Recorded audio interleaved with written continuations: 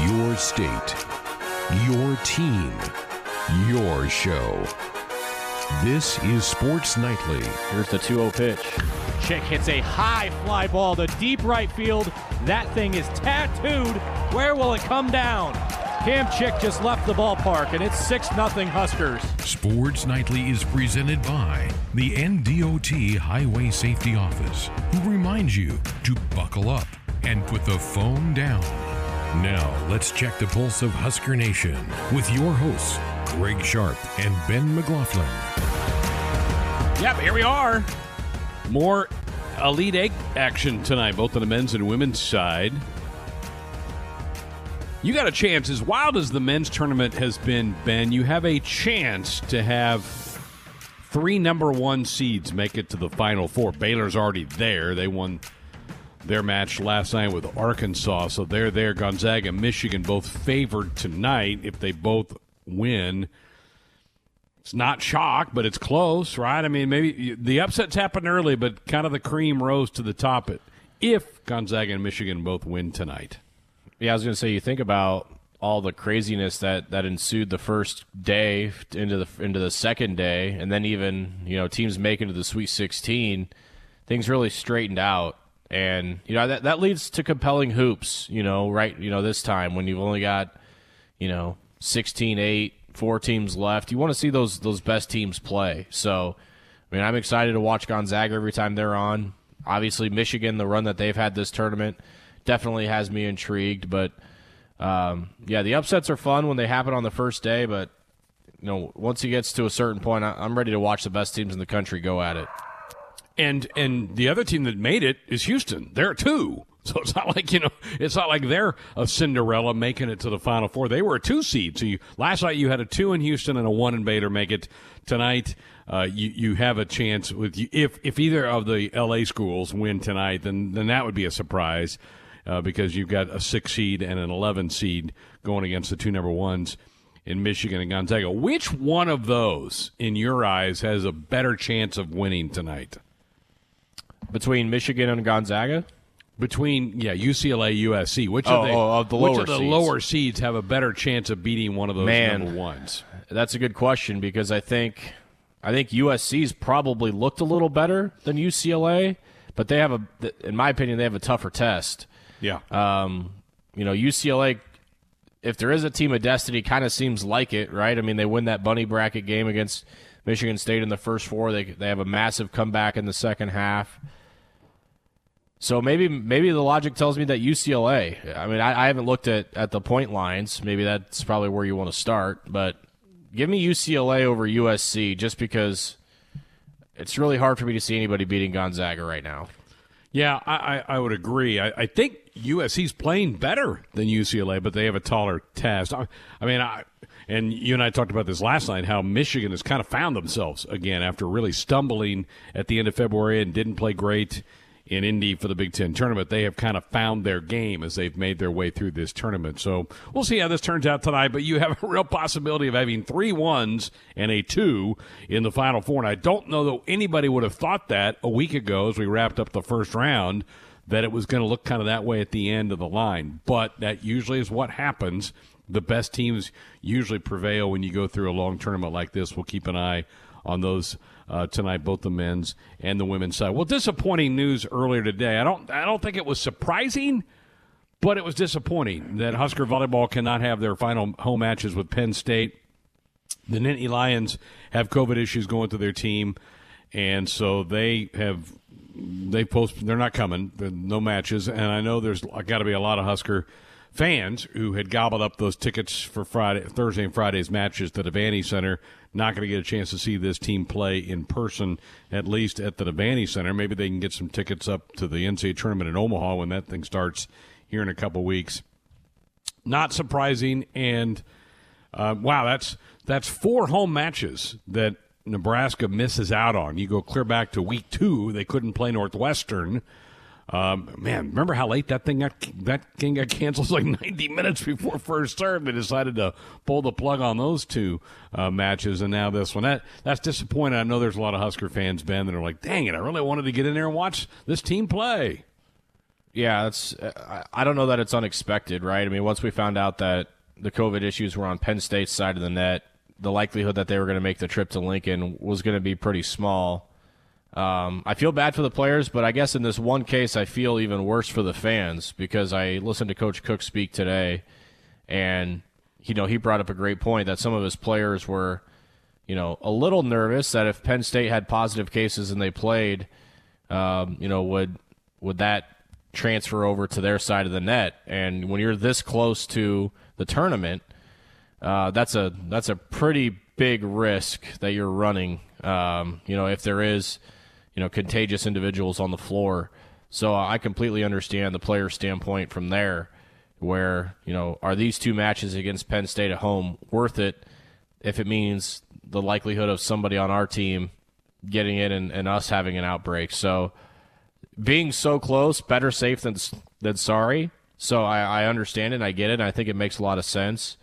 And so, hopefully the team can still find a way to have a productive week. And I know Coach Cook said they're probably going to scale it back a little on the weekend, give them a little bit of a break before, Selection Sunday. But, yeah, definitely a bummer. And, at this point, I think it was the right decision. You don't want to mess with the notion that you could potentially have your season plugged by playing a game at the end of the year against a team that has some players on their roster that are positive. So 14-2 is going to be the final regular season record for this volleyball team, losing a match to Minnesota and a match to Ohio State. So that's what will go in the books. That's what their resume is for the selection committee to pour over. And you mentioned it. I think Tim had it in the ticker. Selection Sunday. It's 3 o'clock Sunday afternoon. We learn the pairings. It's still a 48-team field, so there's been no movement on that from the NCAA, even though you had a couple of high-profile coaches, including John Cook, who were fighting for this thing to be back to the normal 64-team field. They're not budging. They're keeping it at 48. So the format for a 48, it's different than a 64. What you do is the top 16, and Nebraska is certainly going to be among that group. They might be 4 or 5, the way it looks right now. Will get a bye. They won't play that first round. You will have teams 17 through 48 play each other, and then the winners will then go to and match up with the 1 through 16 group in that second round. So the pairings come out Sunday, but the tournament doesn't start for about 10 days before it gets cranked up and gets going. So there's a lag time between when we see the bracket and all that and when the actual tournament gets going. That's different too, but I think they want to get people into Omaha, into a bubble situation at these hotels, much like the men's basketball tournament and the women's basketball tournament have done for the men in Indianapolis and for the women down in San Antonio. So get them into the bubble for a couple of days, do the testing, and then start the tournament up a little bit. So when you're looking at it, when you've taken one match, if you're a team like Nebraska that's going to get that first round bye, that's one fewer match you have to win to get to the national title game and to win a national championship. Now, obviously you're usually a pretty big favorite in that first one anyway, because you're playing in the old format. You would have been a 1 against a 4 in your pod, so you would have been, a top 16 against a bottom 16 team. So you're a heavy favorite in that. But it's just one less time you have to risk going out there and playing. So you're immediately, if you're in Nebraska's shoes and being one of those top 6 teams, you're immediately one of the final 32 teams standing when this thing gets cranked up here in a couple weeks. So disappointment today, but yeah, totally understandable. John Cook was asked any chance of maybe finding somebody else to play, and he goes, well, we can't do anything out of league. That's been a no-no from the conference from the get-go, and he just acted like, no, there's really nothing else we can do with somebody else, so it's done. That's it for the regular season. We're 14-2, and we get ready to go to Omaha and try to make our way through the NCAA tournament here in the next couple of weeks. So that will be that'll be interesting to follow as we move through. Husker Baseball has announced a couple of new different start times, including two of the games this weekend at Illinois. We were supposed to play at 4 o'clock Friday, 2 o'clock Saturday. Illinois reached out to Nebraska and said, hey, we've been having a bunch of wind. And we're like, really? It's not been windy in Nebraska at all. No, wind doesn't blow in Nebraska. So, but they said, it's just been so windy. Can we move it closer to sunset where the wind can die down? Nebraska doesn't have any issue with that. That's fine. So Friday's game has gone from 4 to 6. And then Saturday's game has been moved from 2 to 5, so 6 o'clock first pitch on Friday night for Husker Baseball. We'll be on the air on the network at 5:30 for pregame coverage. And so I checked it out earlier today, Ben, that sunset in Champaign, let me make sure I double-check this so I don't get this wrong. I want to be accurate with this, is 7:15. So we'll play on the lights, right? We're going to have the lights on. We're going to be playing some night baseball, particularly with the 6 o'clock first pitch for Friday's game. We'll get about 3 to 4 innings in before the sun sets. And so night baseball, that will be a little bit different for these guys. I'm sure we have not played anything close to a night game so far. Yeah, that'll definitely be interesting. And it kind of sounds like maybe you and I will be out in the bleachers. We'll be hanging out outside. So we'll be enduring the elements too, and hopefully the wind is somewhat calm for us, but it'll be a different perspective for us as well. And the team for sure being outside, playing in the lights, and it's always an adventure playing at Illinois for one reason or another. And I kind of feel like this trip's going to be no different.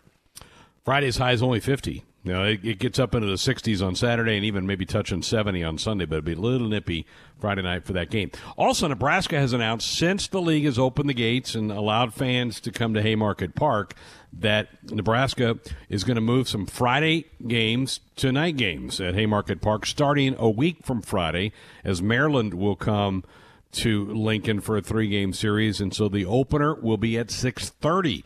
So you've got some 6:30 starts with that game, with the Rutgers game, with the Northwestern game. So 3 of the next 4 home series, as the Friday game will be a night game, 6:30. That should make it a lot easier for folks who get tickets to get off work, get some dinner, get out to the ballpark for a game. So some night baseball will be coming to Lincoln a week from Friday when Maryland comes to town. The last home series with Michigan, all going to be day games. BTN has snatched up all 3 of those to put on the main channel on Memorial Weekend, and they want Michigan, Nebraska, so all 3 games. So those will be day games against the Wolverines in late May. So that'll be none of those games will be at night against the Michigan Wolverines. So a couple of tweaks to the baseball schedule, including May 1st, the spring game for football, which is going to kick off at 1 o'clock at Memorial Stadium. They have moved the baseball game from 2 o'clock to 4 o'clock.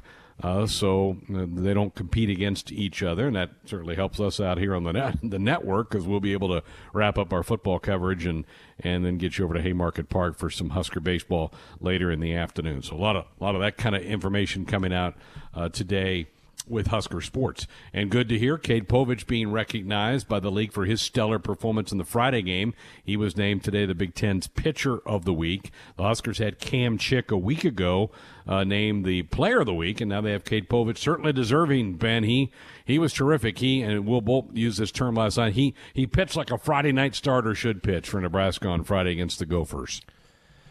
Yeah, he did. He I think that's kind of what I don't want to say that's what we expect, because I don't think I ever show up to the ballpark and expect a pitcher to throw 7 shutout with 10 Ks and 0 walks, but that's the ceiling that he can bring. I mean, he is a really good pitcher. He's a competitor. The thing that I appreciate most about Cade and I like most about him isn't what he does in weeks like this where he dominates. It's what he does in his starts, like the one he had against Arizona State in Tempe, where I think he allowed 6 or 7 runs, but Nebraska's offense was scoring at such a high pace. He was able to get into the 6th inning. He got a big strikeout in that inning to get him through 5 or through 6, and he was just as fired up as if that strikeout was a 1-0 game getting him through 8. He just really wants to win, and that's what I appreciate most about Cade. And he's gonna hopefully build off of this and piggyback another great start. What's been a really, really difficult place to pitch this year in Champaign against Illinois. So I kind of feel like we're going to run into some similar situations that you and Nick had in Iowa City, with some maybe ERAs getting inflated this week. But hopefully the bats are picking up their end of the bargain and can help the pitchers out some this week. Very good. Hey, buckle up and put that phone down. It's a reminder from the NDOT Highway Safety Office. All right, 3 full hours of Sports on it. Here's what we have coming up on the show tonight. Cam Jurgens, the Husker now veteran center, right? He's been 2 years as the guy snapping the football back to the Husker quarterbacks, namely Adrian Martinez. Ben caught up with him yesterday before today's first practice for the Huskers. We'll have that conversation for you here in just a couple of minutes. And in hour 2, it will be our Husker Volleyball show for the week. John Cook, John Baylor will be along in hour 2 to talk about the cancellation, talk about the wins at Michigan, and get you primed and ready for the NCAA tournament with those pairings again being announced on Sunday. So we'll be talking Husker Volleyball in hour 2, so get your comments, questions ready for the head volleyball coach. Third hour, Top 10 Tuesday. We're going to have some fun. This came up as a possible topic to all of us a couple of weeks ago about what are the best sports months of the year. We're going to have some fun with this one. I can't wait. Austin, Tim are going to chime in with Ben and I. We'll go through what we think are, at least for all of us, the best sports months of the calendar year. Going to have a good time with that. We'll also hear from Chuck Chmelka, Husker men's gymnastics coach. The Huskers set to host the Big Ten men's championships at PBA on Saturday. The Huskers have had a really good year again under Coach Chmelka. We'll hear about what we can expect to see Saturday at PBA for that. And, of course, phone lines are open for you at 531-500-4686. Choose your experience with Woodhouse. Shop, finance, and buy your next vehicle in person or online at woodhouse.com. Ben's back to talk to Cam Jurgens. We'll do that next. We are often moving on a Sports Nightly Tuesday. Thanks to everybody for spending part of your evening here with us. Happy to welcome into the program here tonight our first guest of the show, Nebraska center Cam Jurgens. Huskers on the field for spring practice number 1 today. Members of the media had a chance to chat with coaches and players yesterday for the first time in a while. Cam Jurgens, nice enough to give us a few minutes of his time. I just started out by asking Cam how excited he was to get back on the practice field soon after a long season of weightlifting and conditioning to finally have spring ball around the corner. Yeah, it's excited. I mean, we've been working all winter long in conditioning. We see everybody's numbers going up and everybody's running faster and jumping higher, running more, or lifting more, and it's kind of excited to finally get out to the field and get to hit some people and work together as a unit. Camaraderie's been awesome, so I'm kind of excited to see how it translates to the field. Cam, where was your focus at this offseason individually? What were you really trying to hone in on and focus your training to get your body in the right spot for the spring?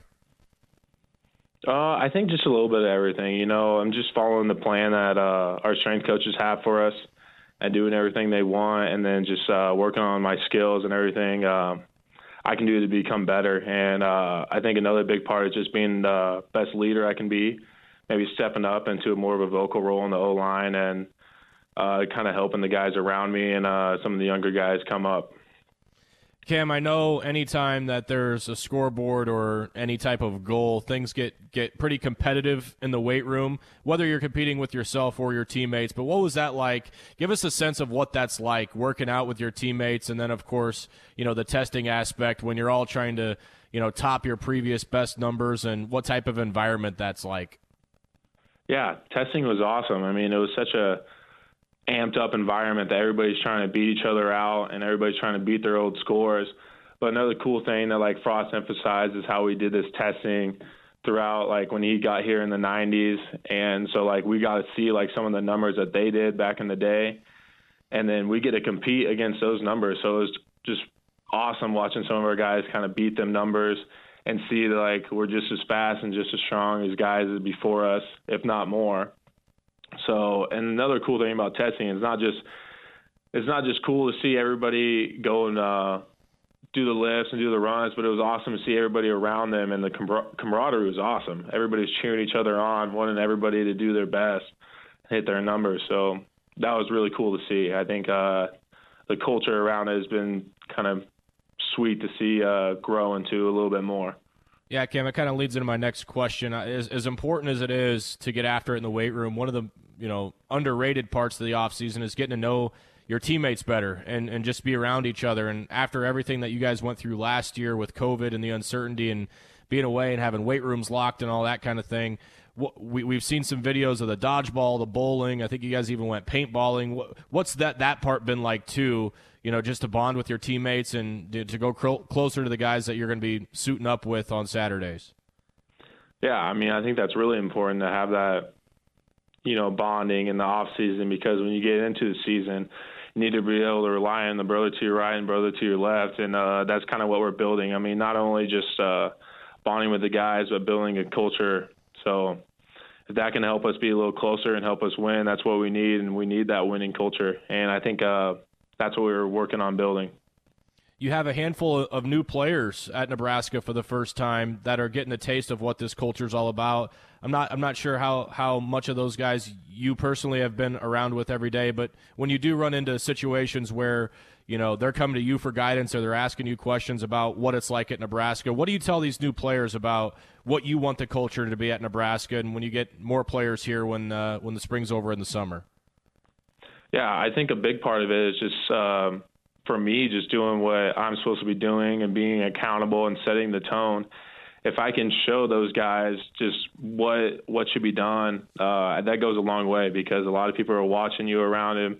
So if somebody that's been starting for a couple of years is just slacking off and not doing what they're told, that just doesn't help. I think we're in a good situation right now where a lot of our good players are guys that set a good example for the younger guys and some of the new guys coming in. So that's what we want.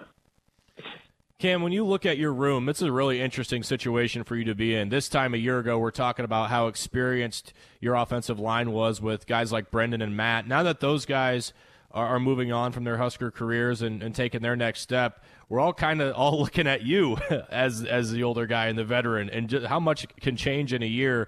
When you look back at the landscape of the offensive line group, what's it look like now compared to maybe last year, and how your role changes because of it?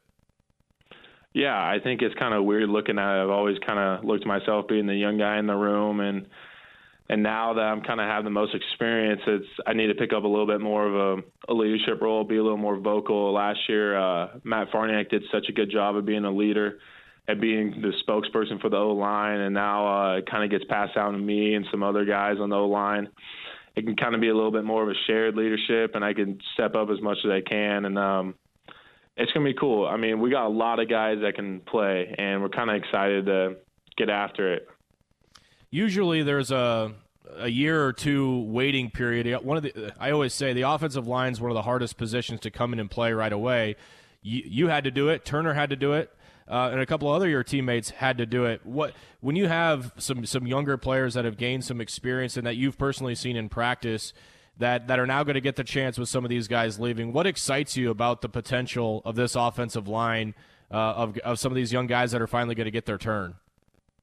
Yeah, I think these guys waiting to play, there's a lot of good athletes on the O-line, and kind of excited to see what they're able to do. A big part about growing with your experience on the O-line is being able to just know what you're doing, but not only know, but trust the people next to you that they know what they're doing.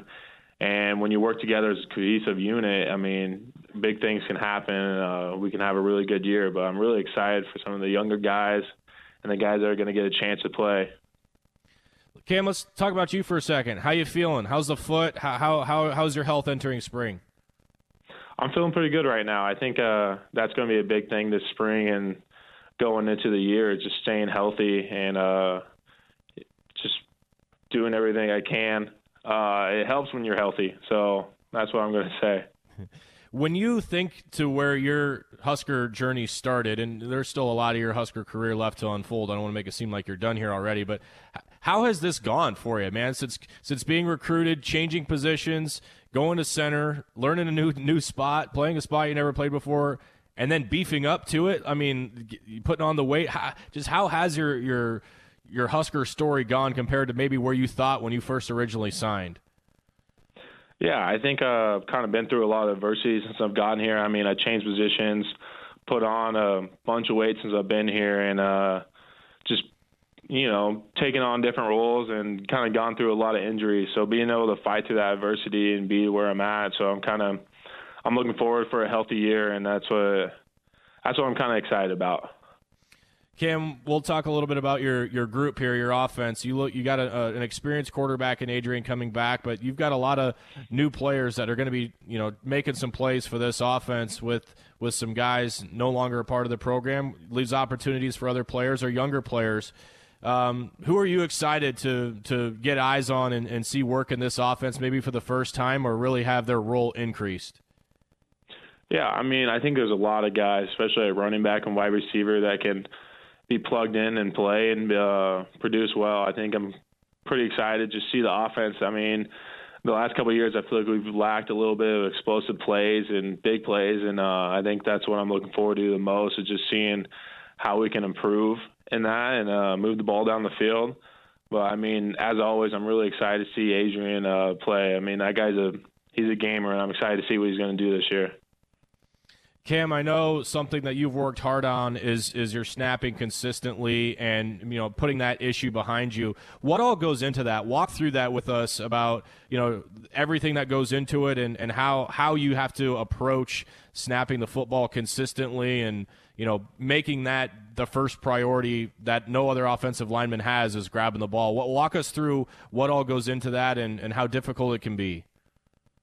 Yeah, I mean, it's not too difficult when you're having good snaps, but when you're having bad snaps and people are on you, I mean, it's just changing it and doing everything you can. I mean, that should be my first focus right away, is getting the ball to a good spot for the quarterback.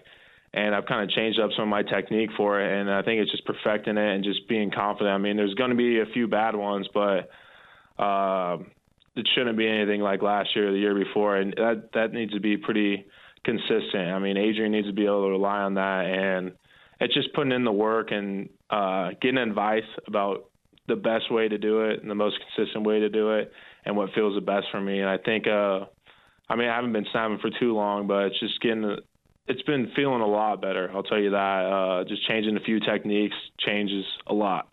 So just working on that and being consistent. I mean, that's going to be a big focus this spring, is just making sure there's no bad snaps. I mean, it happens day by day. If I don't have a bad snap today, I'll work on it tomorrow, and then if that springs into a week, it can go into the whole spring ball. So that's what I'm looking forward to. Cam, we'll let you go with this one, man. How much has it helped to have some sort of regularity to your schedule after last year? Literally waiting by your phone, maybe refreshing Twitter or news to find out what was going to be new on your schedule last year compared to this year, where everything's structured, everything organized. You're not waiting to find out this, find out that. How much has that just helped your preparation, then knowing you're going to get a full spring to prepare for another long year?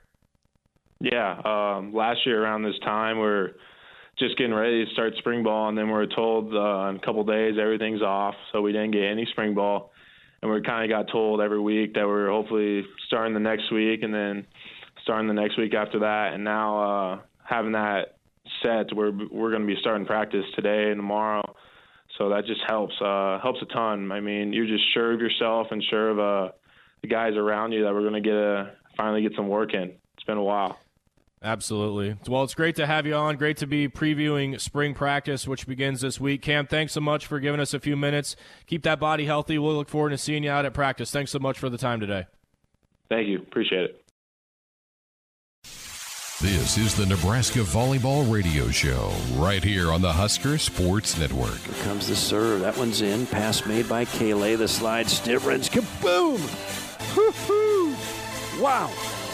That's waking babies all over Greater Ann Arbor. 23-19, Big Red.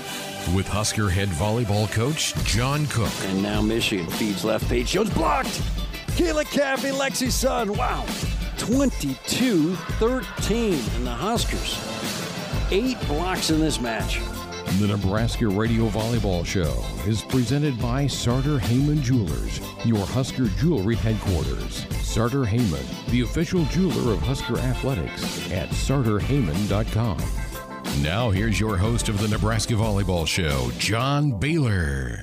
Greetings, Nebraska. Hello. Welcome to your Nebraska Volleyball Show, Tuesdays at 7 Central. I know. Not always Tuesdays at 7 p.m. Central this spring, but we're back at Tuesdays at 7 p.m. Central. My understanding is the rest of this season, which now gets a 20-day break. Nearly 3 weeks until the Huskers, should Nebraska get selected for the field of 48 teams in the upcoming NCAA tournament, play again. The Huskers will face off in the second round, presumably, and it'll be 20 days since the last time they played a match, and that was the victory over Michigan, a sweep over the Wolverines on the road on Friday. The Huskers, because of that, rise one spot in the AVCA top 25, leapfrogging Texas, and thus it's Wisconsin, Kentucky, Minnesota, and Nebraska in that order, the top four. But historically, what the tournament seeding committee does and what the AVCA rankings say often differs. So that is barely an indicator of what we'll find out Sunday at 3 o'clock from the selection committee when we learn the choices for the upcoming NCAA tournament. And the reason there's this 3-week gap is that the Penn State matches that were scheduled for the Devaney Thursday and Friday night have both been canceled. And you can join us if you would like at 531-500, 4686, 531-500, 4686. And let's bring in the head coach of Nebraska Volleyball, Coach John Cook. Good evening. What's up, JB? I'm not happy. I know. I'm just working on my putting right now. You got 20 days to figure it out. Yeah. What happened? Penn State last Thursday, of course, had to cancel against Wisconsin, and because they got a positive and then somebody at very close contact. So the way things work is when you get a positive, of course, that sends off red flags, and then the question is who else might have it. And since there was a close contact, and then we learned today there was other close contacts, so Penn State is very concerned for their program if they have more positives, which could impact the NCAA tournament. And if they came here, we have concerns. What if somebody's got it, doesn't know it yet, and is spreading it, which is what happened with Michigan and Michigan State and Wisconsin, a month ago. So the doctors decided to pull the plug on it, and here we are doing the radio, and I'm working on putting, and you'll probably be playing golf Thursday. Now, this isn't just the old-fashioned COVID-19. This is one of those new variants, right? They're the ones that have been rampaging through Ann Arbor and other Rust Belt areas. So it's of particular concern because these new variants apparently are even more contagious. Yeah, well, I learned today that Penn State, or State College, Happy Valley, is the 7th hottest COVID outbreak place in the United States. So they're obviously having major outbreaks there, which is also concerning. When here's the other fear. I just know, you didn't travel with us, but when we found out everybody was negative on the last day while we were at Michigan, the happiest person on the bus was Lindsey Peterson, because she knew at that point she wouldn't have to ride home with somebody from Michigan back to Nebraska. That's the other concern about Penn State coming out here. If they did get a positive while they were here, and Wednesday would be day 6, Thursday's day 7 from their first positive. So that's when you see a lot of spread on the COVID. So they could get here, cancel the match, and then somebody's got to drive players back. And so it's just a lot of risk, and, it's no fun. Discouraging. So I came up with an idea, because it'd be fun if the Huskers could play somehow against some opponent, and clearly it cannot be Penn State. Well, Michigan is playing at Wisconsin. I'm not sure Michigan even wants to play those matches. Michigan is not going to make the NCAA tournament. Is there any flexibility here? Could you contact Michigan and find out if they want to finish their season prematurely, and then contact Wisconsin to find out if they'd like to play you somewhere, somehow? JB, I'd probably get fired if I did that. You can't mess with the Big Ten schedule like that? No. And, Michigan hasn't played very many matches, so they're probably fired up to play. And so, they're probably trying to get as many matches as they can. So it's just, it's just the way it is. So, we'll use this week to kind of rest, recover a little bit. We were kind of beat up. You saw us all taped up against Michigan, and then we'll start gearing up next week, to make try to peak for, if we get in the tournament and when we play the first round or second round, whatever it's going to be. So give them a break this week and start recharging next week when you're still going to have 2 more weeks. Well, we'll technically we'll either play 2 weeks from tomorrow or 2 weeks from Thursday, depending on where we're seated in the tournament. So we got a 2-week window here. So we never just shut it down, because we found out with COVID, especially when you shut it down, you get all kinds of other issues. So we're just going to do light stuff every day. We're going to throw in yoga this week, do some different kind of cross-training type things, and just try to keep them active and moving, but mentally, give them a break from volleyball and from training. And then next week, I think we get in a good routine, and then we're either going to Omaha Sunday or Monday. And, the other thing is that when you get to Omaha, you have to quarantine for a day, test, and then you get a 90-minute practice, and then the following day you play. So you better have your homework finished before you get to Omaha. Nebraska head coach John Cook here on the Nebraska Volleyball Show, 531-500-4686, 531-500-4686. And Coach, I take it if one of these other 6 Big Ten matches somehow gets canceled and one team is unaffected, and is there any chance we could reschedule anything later this week? Or are you pretty much done for the regular season and gearing up for the postseason? No, I think everybody's a little bit nervous about, if you get a COVID outbreak going into the tournament. I know in the men's hockey tournament, 3 teams can't pull out. So it's a tense time of year. It's a risky time of year, and I think right now everybody's just kind of staying in their lanes, doing what the schedule says, and we're not allowed to play outside conference. I'd love to play Creighton or UNO. Just to get a match in, but we're not allowed to play outside of our conference, so we're kind of, it's just the way it is. You and lots of other coaches at least tweeted, and maybe did something beyond that, a suggestion that rather than a field of 48 for this upcoming spring tournament, that you'd expand it to the typical 64. Did you ever get a response of any kind, positive or negative, from the NCAA itself? I never heard anything. So 0, crickets, nothing. Nothing. So there you go. Wow, sounds like some blind dates I went on. Yeah, that's rugged. Yeah. How does it feel? You and Kelly over at Wisconsin. These are, I don't know who else got it. Mary Wise at Florida jumped in. These are some of the pillars of coaching in the sport. 0 response. Would you at least have appreciated some sort of rejection and an explanation?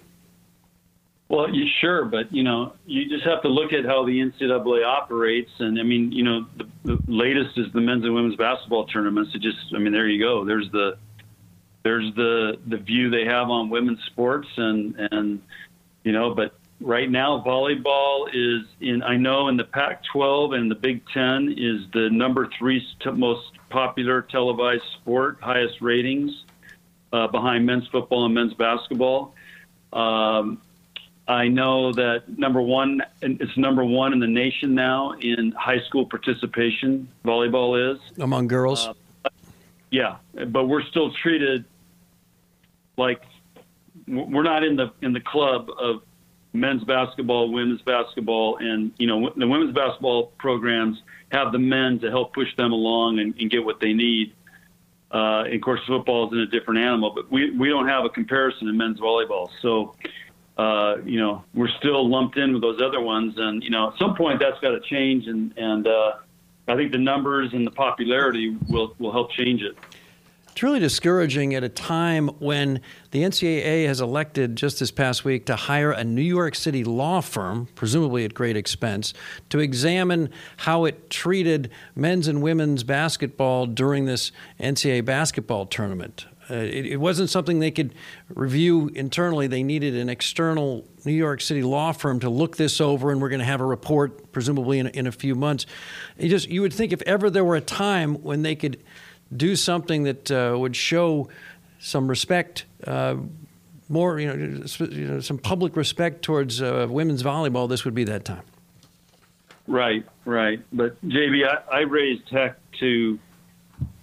Since we're hosting the Final Fours or the tournaments in Omaha and everybody's going there, I raised Tech to make sure that we didn't have a sport court laid on cement like they do for club tournaments for the kids for the NCAA tournament. So they're going to be taking the Terraflex floors from us, UNO, and Creighton up there and making 4 courts for the NCAA tournament in the CenturyLink, convention center. So, and they're going to put it on, supposedly they're putting it on a wood basketball floor to give it more cushion or some type of cushion so it's not on cement. Because, the college players are not used to playing on those type of surfaces, and it'll wreck their bodies. So we raised Tech to get that done. And, so I feel at least got something accomplished there. That's terrific news. Now, one question I had is I looked at ticket availability for the tournament, and apparently no fans for the first 3 rounds because I think there's just so many teams and there's so many matches. It's just tough to keep everyone distanced, and that's understood if you have it at one location. One question I had is why not use Baxter Arena in the first couple of rounds? Why not use Creighton's Sokol Arena the first few rounds? Why have everything in one location, which makes it very difficult to have any fans? Great question, JB. I have no idea. I mean, that would make a lot of sense, and I know a lot of coaches wanted that. It'd make it a nicer tournament. You could get some fans in those places, and it's unfortunate that they're not doing that because Omaha's set up great for something like that.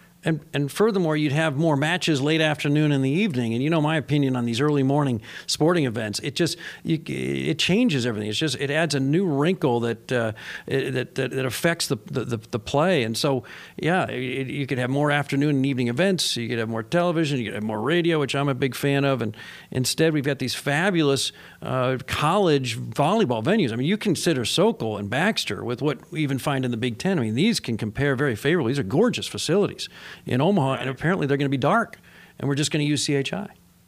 Yep, there you go. So it's going to be in just a big convention center, where they host conventions, and the lighting will be weird. The courts will be made up in just a big convention hall, and so it's going to essentially be a club tournament. 531. I look forward to seeing the faces of the college athletes when they walk in there and see it. 531 500 4686 531 500 4686. Maybe this is one reason, Coach, that we might benefit from this 19-day break. I guess we're now down to about 14 days. Maybe something can be done. Yeah. I'm like I said, I'm working on my putting. Let's go to Doug in Grand Island. Hello, Doug. Great to have you on the Nebraska Volleyball Show. Hey, JB, I think you're one of the greatest guys to listen to on the radio, and of course, Coach, you're probably the best in the nation in coaching, and we're thrilled to have you and hope you're there for another 10 years. My question is, what about the seniors that didn't get a chance to experience senior night and that stuff? Are they eligible to come back again next year for another year like some of the other athletes in football and basketball and whatnot? I'll hang up and then listen. And thanks again, JB, for what you do. And, Coach, we just think the world of you, and thank you for what you've done for Nebraska. Thank you. Well, thanks, Doug. Thanks, Doug, and great question. The answer is yes. They basically, this year doesn't count. Our issue is all 4 of our seniors have graduated or will graduate next month. So we have not discussed with them. We've not had any serious discussions because they want to wait to see how the season goes. And then, of course, I think depending when they graduate, how do they feel? Do they want to come back? So there really hasn't been any serious discussions, but they're eligible to come back. They don't count against us. And that'll be, we'll have those discussions once the season's over and things settle down and just see where they're at. But, right now they're doing everything they can to help this team be the best it can be, and then we'll go from there. So those are some big decisions. I mean, you're talking about changing plans, and, a couple of them have a chance to go professional. And so it's going to be all over the map, I think, on what they're feeling and what they want to do. And again, we'll just wait and see. Once the season's over, then I think it's time to sit down and have those conversations. Here's Al in Lincoln. Al, welcome. You're on the Nebraska Volleyball Show with head coach John Cook. Coach, Alan Bierman calling with a special best wishes to you in the tournament from our mutual friend in Hong Kong, John Lin. He called me and wanted me to pass this message along to you, and this was the best opportunity. Okay. So he's hoping that you guys have good luck, and he expects you to bring home the trophy. Alan Bierman. Yeah, he always does, Admiral. he needs to come and hang out with our team for a month and see what the level of competition is. So, yeah. But it's good to hear from you, and we miss those days, in China. I think about it all the time, taking those trips there. And, yeah, I also think about when our 2023 is our next opportunity to go. So hopefully everything will be settled down by then.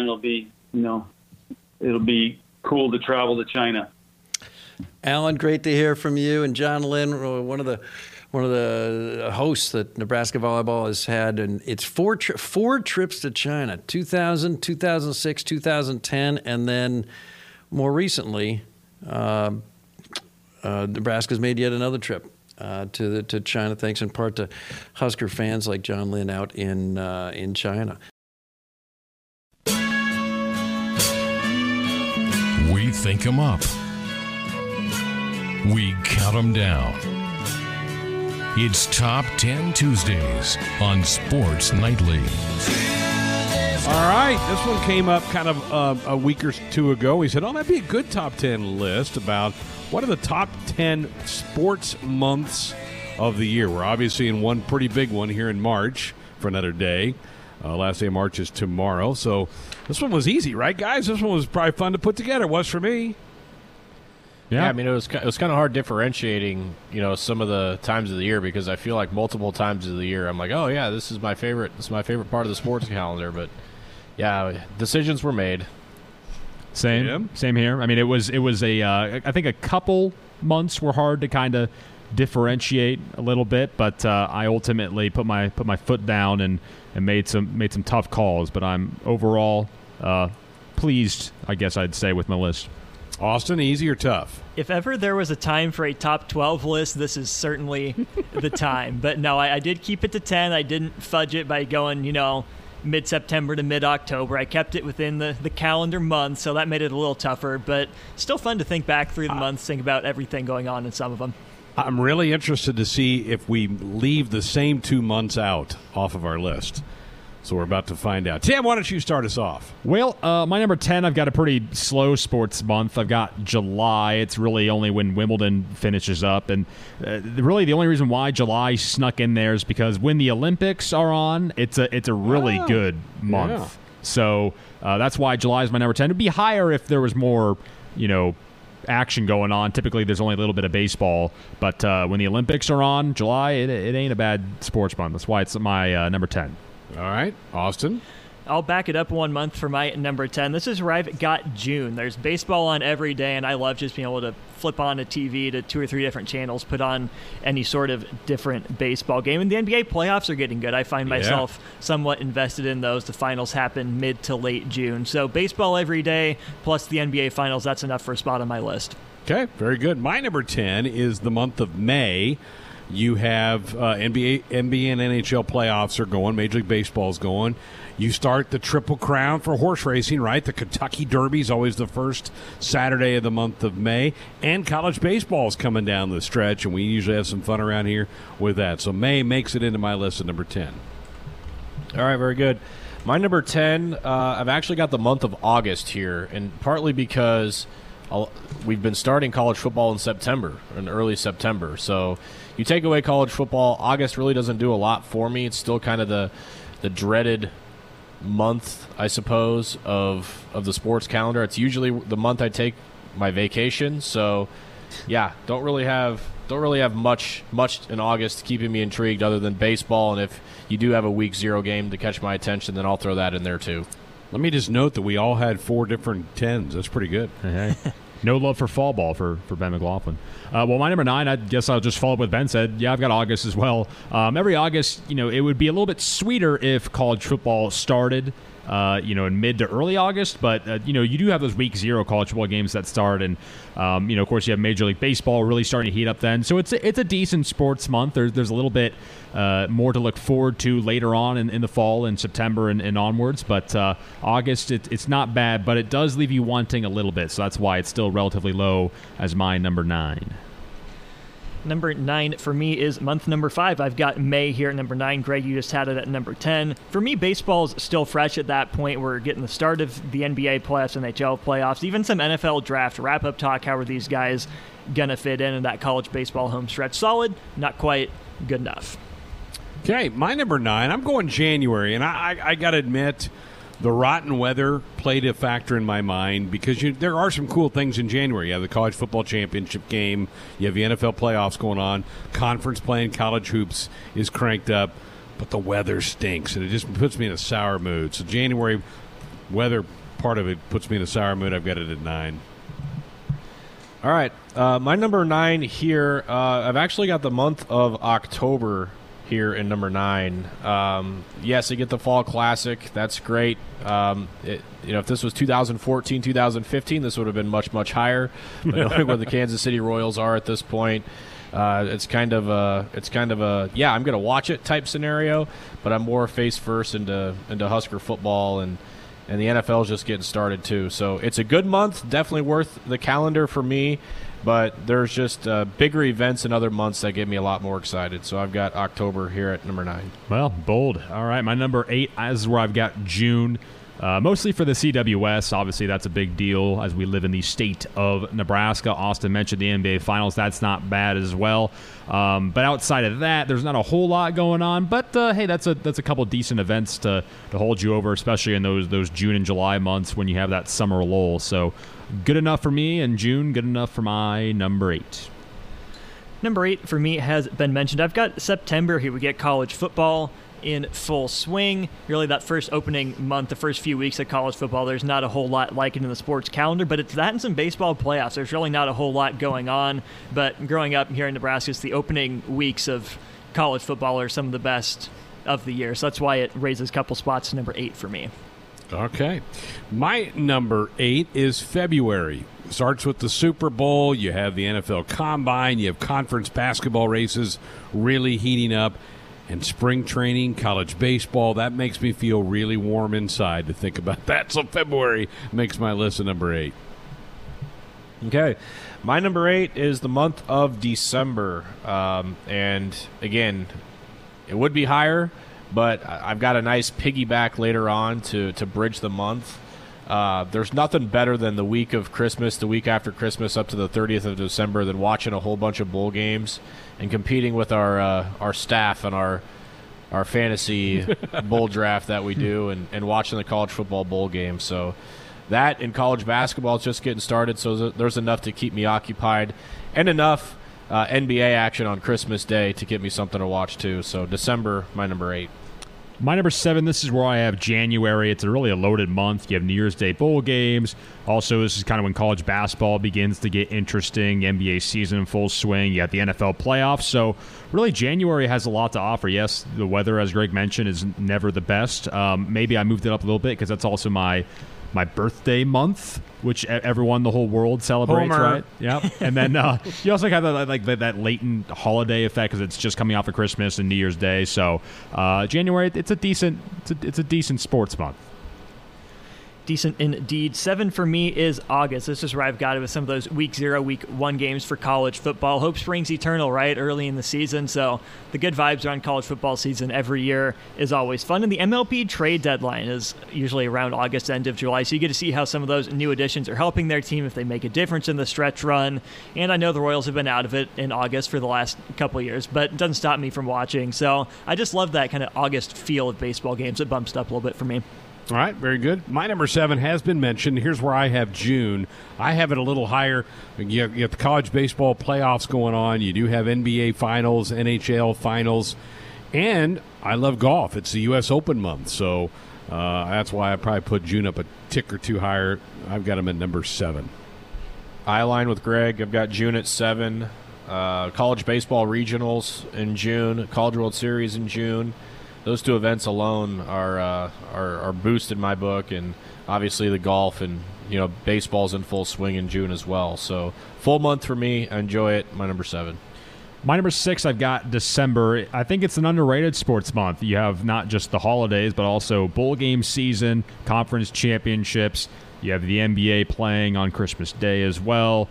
Conference play typically starts in college at least in the Big Ten here, so it's all good. I mean, the only downside is that some of those matchups, like the Beef O'Brady St. Petersburg Bowl, don't exactly entice you. But it's something to watch when there's nothing else really on. So December, not a bad month for sports, which is why it's my number 6.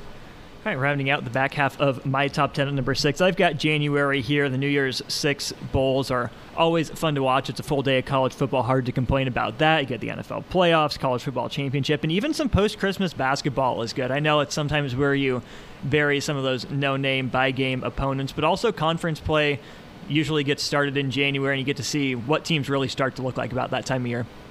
Okay, my number 6 is November, the height of the college football season. Those major rivalry matchups are going on. The NBA tips off usually right the first week of November. College basketball gets cranked up. You get all those Maui Invitational type tournaments and starting to form the playoffs for the NFL. So pretty good month for me is November. I've got it 6. I agree with Greg again. Number 6 for me is November, and I feel like my top 6, 1 or 2 individual events weigh so much for me where they can carry the whole month, and just having football on Thanksgiving to make the time with family go a little easier. I got November at 6, and for the other reasons that Greg mentioned, college football rivalries and everything else. So I've got November at number 6. My number 5, I've got Septembre here. September, college football starts. Need I say more? Of course, there's the Ryder Cup as well, I think, is normally in September, but college football, come on, baby. That's all you need. That's also when the most fun kind of Chick-fil-A kickoff classic non-con matchups are. So there's really nothing bad I can say about September. The only problem is it just goes by too fast. So September, my number 5. Number 5 for me is December. We mentioned bowl season. There's some good non-conference college basketball on, and lately conference plays have been starting there too. Get a couple of those games in. You get NFL playoff pushes, Major League Baseball winter meetings in December, something to track, sometimes get deals down. And of course, how could we forget Husker Volleyball always playing in December? I remember just a few years ago, I got a final pushed back a couple hours to watch the Final Four match against Penn State. So that's always a little pick-me-up for Husker fans in late December. Okay, my number 5, I'm sure you guys are going to have a lot higher. I've got March here at number 5. Love March Madness, but that's really that's about it. I mean, you have a little college baseball that's kind of cranking up. A lot of people that don't even really know we're playing games in March, but love the tournament, but that's kind of all there is right now in March for me, so it's 5. I again align with Greg. I've got March here at number 5. March Madness is plenty good for especially those first 2 days to be in the top 5, but there are just events on the sports calendar that mean a little bit more. So March at 5. Okay. My number 4, I think Greg, you already had November. This is really when the NFL and college football start to get really, really good. You have a really major matchup and rivalries pretty much every weekend to look forward to. So, every Saturday in the fall is never a bad one, but November especially is when it starts to get really good. So that's why it is my number 4.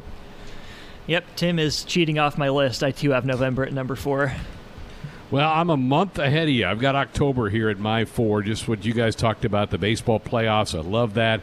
College football, NFL are in full swing. You got basketball practices starting right about that time. Even if you go down to the prep ranks, all those playoff battles in football start in October. So love that time of year, love the weather, love all the things that are happening in October. It makes my list at 4. My number 4, I've got February, and it's probably way higher than what you guys have for the month of February, but I'll tell you what, there's nothing like that first weekend of Husker baseball in a warm climate here in the ping of the bat. That first weekend alone for me is obviously really high on my list.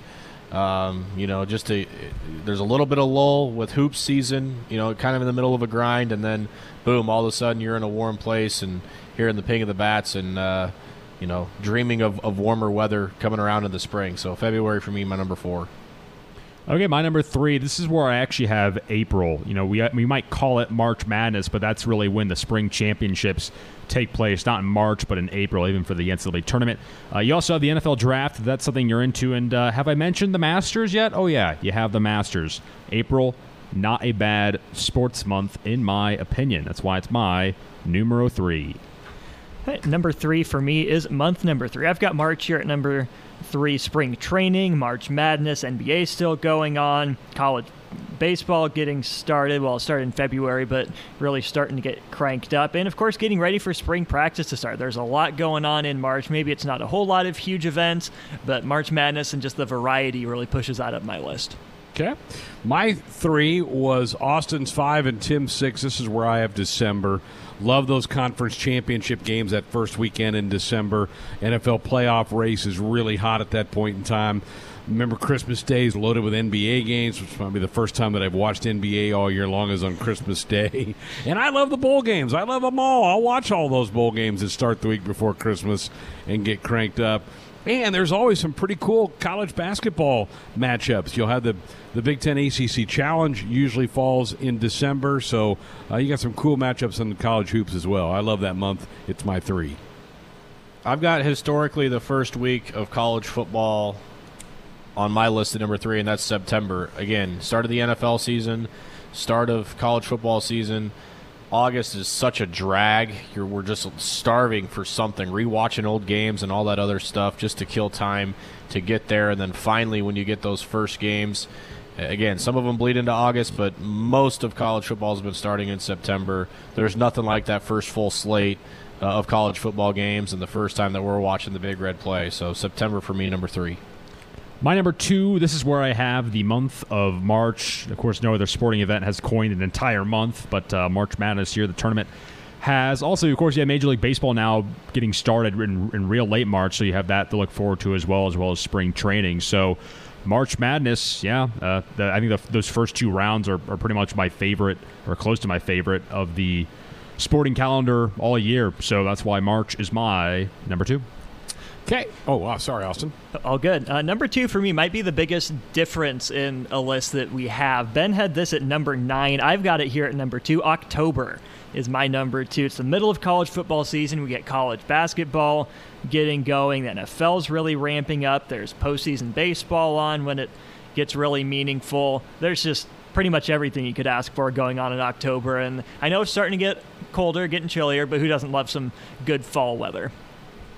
Love it. I had it at 4. My number 2, and a couple of you guys have already had it. Here's where I have April.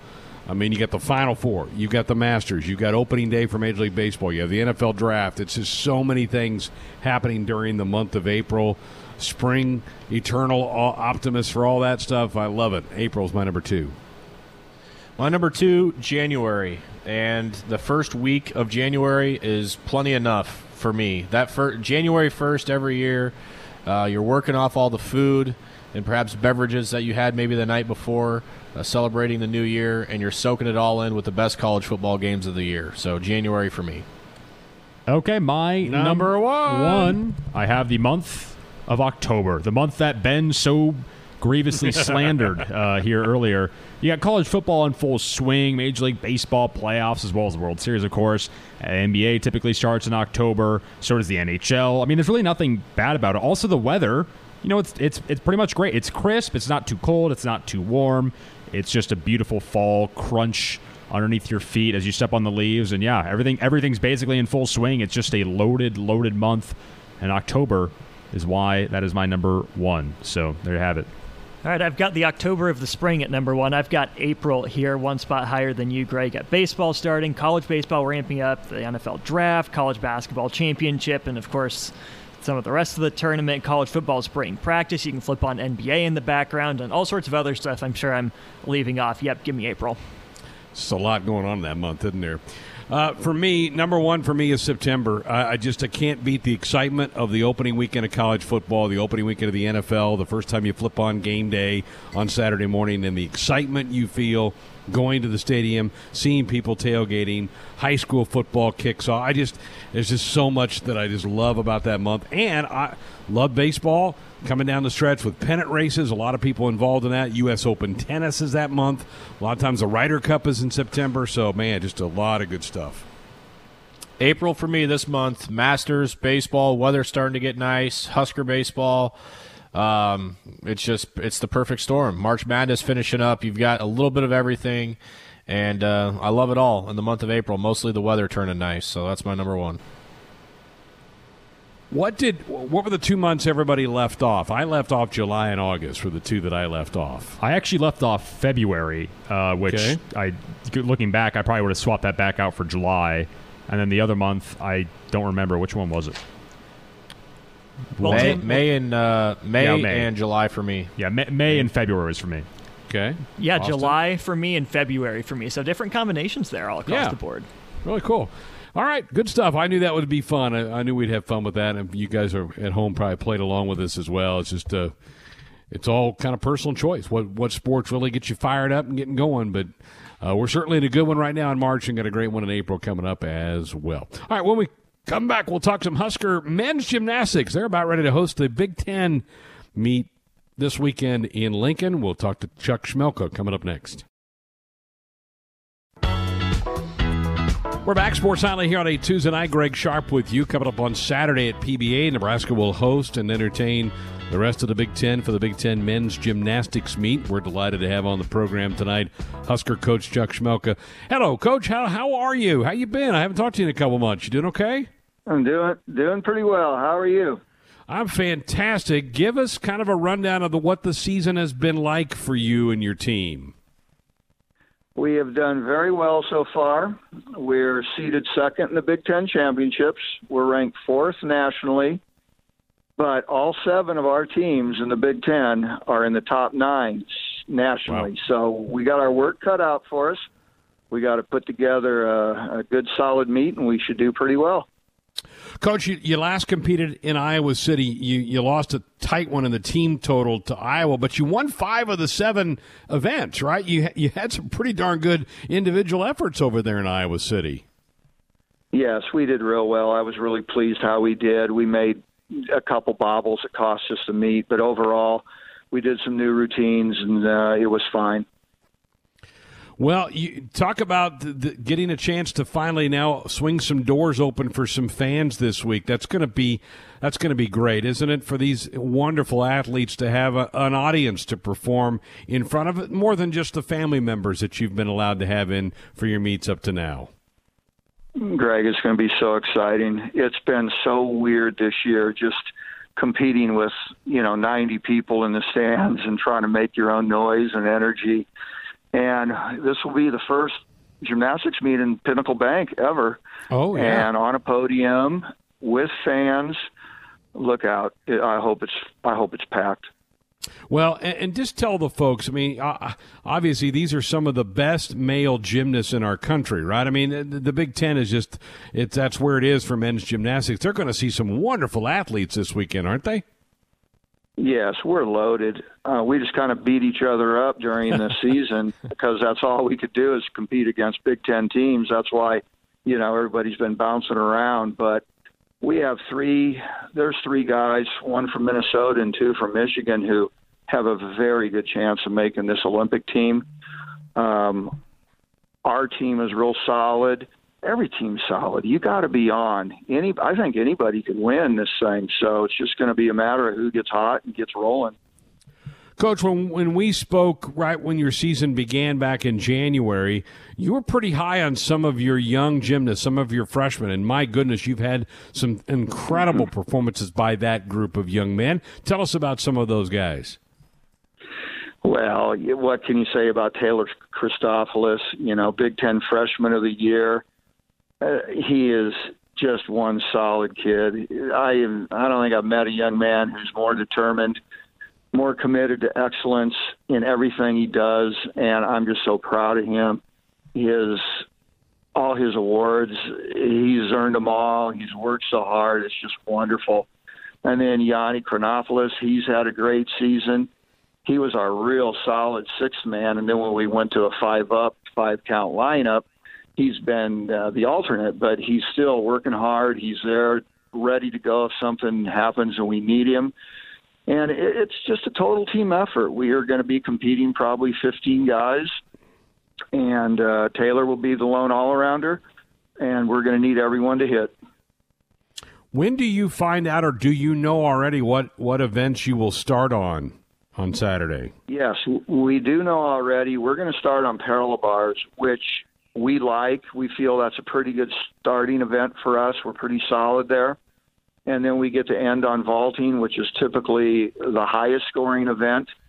So we could put a run at the end of the meet and bang out 5 vaults and see where we could finish. I'm a little naive in this. Is that predetermined because you're the host school, or how do they determine what element you start with? Actually, the Big Ten does it by a random draw in the September meetings. So we've known for 9 months or however long it's been, yeah.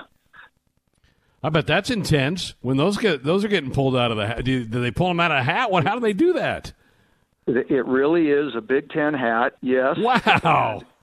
Last year's champion draws first, and then it just goes down to the line, and they have all 6 events, well, actually 7 events, because one of the events is the bye between floor exercise and pommel horse, and then each team just picks it and announces it, and then we write them down, and away we go.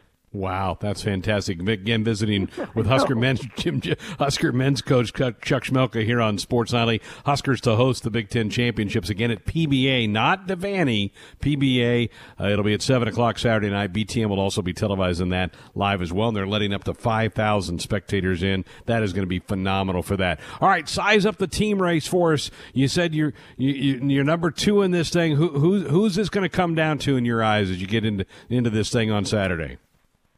Well, Michigan's really solid. They have 2 outstanding all-arounders, and then they put together 3 really solid routines after that per event. But truthfully, everybody's good, and including us. And I think we have a real good chance. I like where we're at right now as a team. We're real confident. We've been hitting really good routines.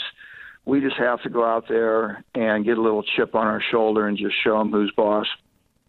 How did PBA get selected? Was that because of volleyball supposedly being happening at Devaney this weekend, or what? And are you excited about being able to compete in PBA? Well, first of all, yeah, we're really excited to be in PBA, just to have the first gymnastics meet ever there. And then when we found out we could get the podium, which is like if you don't know what a podium is, it's a big platform where all our apparatus will be on. So it really showcases the athletes like they're just way above the ground level. It's really an awesome. This will be probably the best competition in the country, the Big Ten Championship. So come out and see us. But we got to PBA because of volleyball. Yeah, Penn State was. Are they not coming, I hear? But Penn State's supposed to be here and play volleyball.